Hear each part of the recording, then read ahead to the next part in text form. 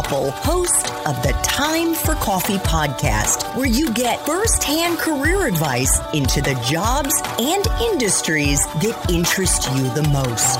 And before we start today's show, I have a quick favor to ask you. If you haven't already, I'd be incredibly grateful if you give us a rating and a review on iTunes. And if you're like me, you need to do it now because you'll forget later and because it's the best way to help others who may be in search of career advice to find this free resource. So press pause if you haven't done it and do it right now. I'll wait. Thanks so much and enjoy today's show. Hey there, Java Junkies. Welcome to another K-Cup mini episode of Time for Coffee. By the way, K-Cups come in 3 sizes, single, double, and triple shots, or roughly 1 minute, 5 minutes, or 10 minutes in length. So if you don't have time to throw back an entire caffeinated career conversation, these K-Cup mini episodes of T4C can give you a quick caffeinated fix, whether you're on the go or you only have a few minutes to binge. So grab your mug and take a chug, because it's time for a caffeinated career triple shot K-Cup with my guest, Garrett Klue. So I would like to kick off our career chat this morning, Garrett, by reading what you featured in your About section on LinkedIn, because in my opinion, it is a super inspirational personal mission statement.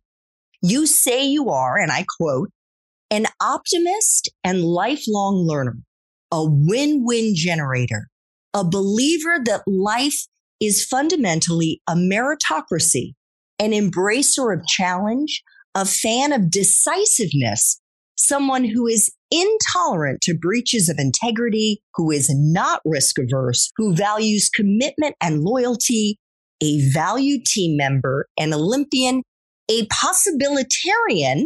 It's the first time I'd heard that one.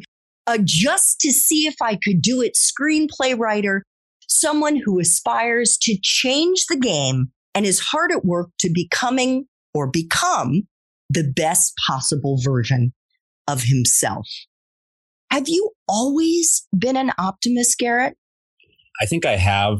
And I heard a quote, and I can't remember the source, and it really stuck with me. And it was that only optimism is compatible with success, right? And it just, for whatever reason, I heard it decades ago.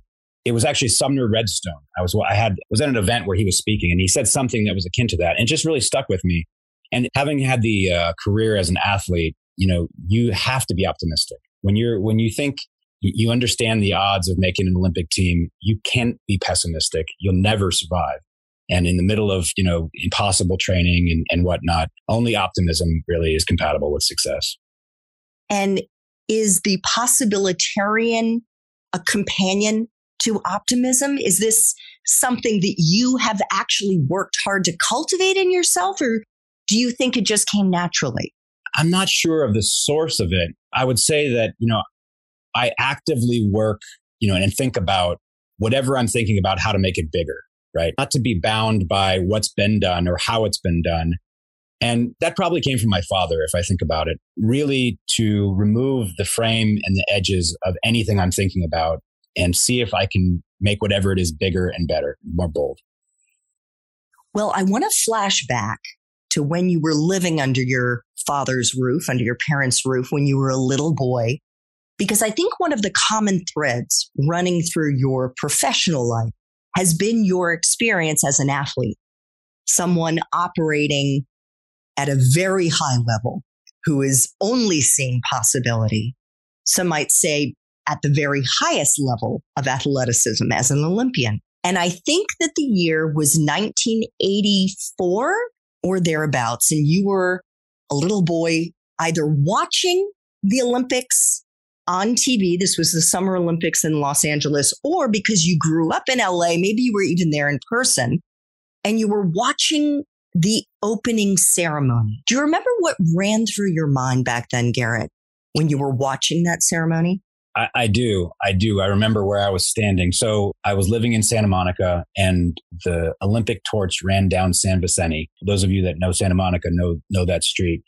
And I remember feeling something as a 9-year-old boy that just really was inspiring and not really having any context for what that was. And then many days later, I watched as Joan Benoit ran by during the marathon on her way to, winning the Olympic gold medal. And having the 2 weeks of the games there and having watched it on TV and been feeling it in person, I turned to my brother and I said, one day I'm going to do this. And I was immediately laughed out of the room and probably beat up. And, it took 20 years and 3 different sports, but it was because I had that proximity and because I was affected by it. And I think this is one of the things that, the Olympics for me is really important to evolve, extend, expand the power of this to inspire 9-year-olds all over the world, to try to do something great. And even for those that, fall short, it's still the journey of trying to do something that is so much bigger than yourself is so worthwhile and something that we should really embrace. I'm sure I was laughed out of the room too. And I remember being a little girl watching the movie National Velvet and saying, I want to be an Olympic horseback rider.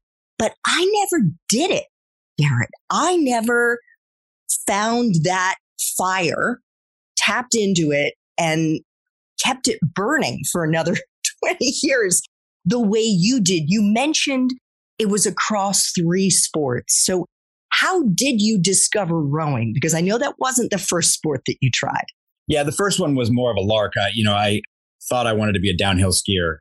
That wasn't really realistic. But when I started to actually play some organized sports, which I was very late to the game, I didn't start until maybe second or third year of high school. I started playing volleyball and I thought, okay, this is it. This is how I'm going to go to the Olympics in volleyball. I'm really excited about this. And I was going to school in Seattle, Washington area. And I got pretty good for that area. And then when I went to San Diego for school, turns out that I wasn't any good at volleyball. So what was good in Seattle was not good in Southern California. And when I got cut from the volleyball team, the rowing coach said, hey, do you want to try rowing? And I thought, okay, I know it's difficult. It'll keep me in shape for the next volleyball tryout. That was my rationale. I had no intention of becoming a rower. I just thought, at least I know I'll be in shape. So for next year, I'm going to go do volleyball again. And that's how I started. How did you meet? Sorry to interrupt. I was going to say, how did you come across the rowing coach? That doesn't seem to be the water is way over there and the indoor. So most rowing coaches just walk around campus looking for tall people. And that's how they recruit them. I was at a club program, so this wasn't a varsity sport. And he found me on campus and said, hey, why don't you give this a shot?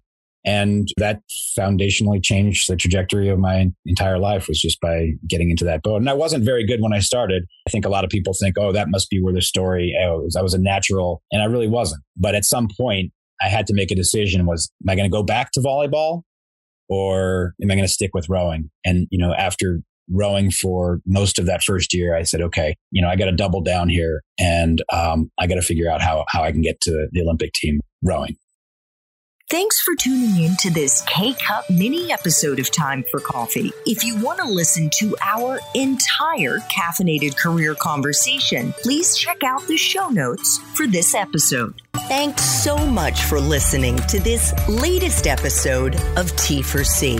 And if you're interested in learning more about my coaching services for confused college students and recent grads, feel free to check out the Time for Coffee website under the coaching tab at time4coffee.org or text me at 202-236-5712. That's 202-236-5712.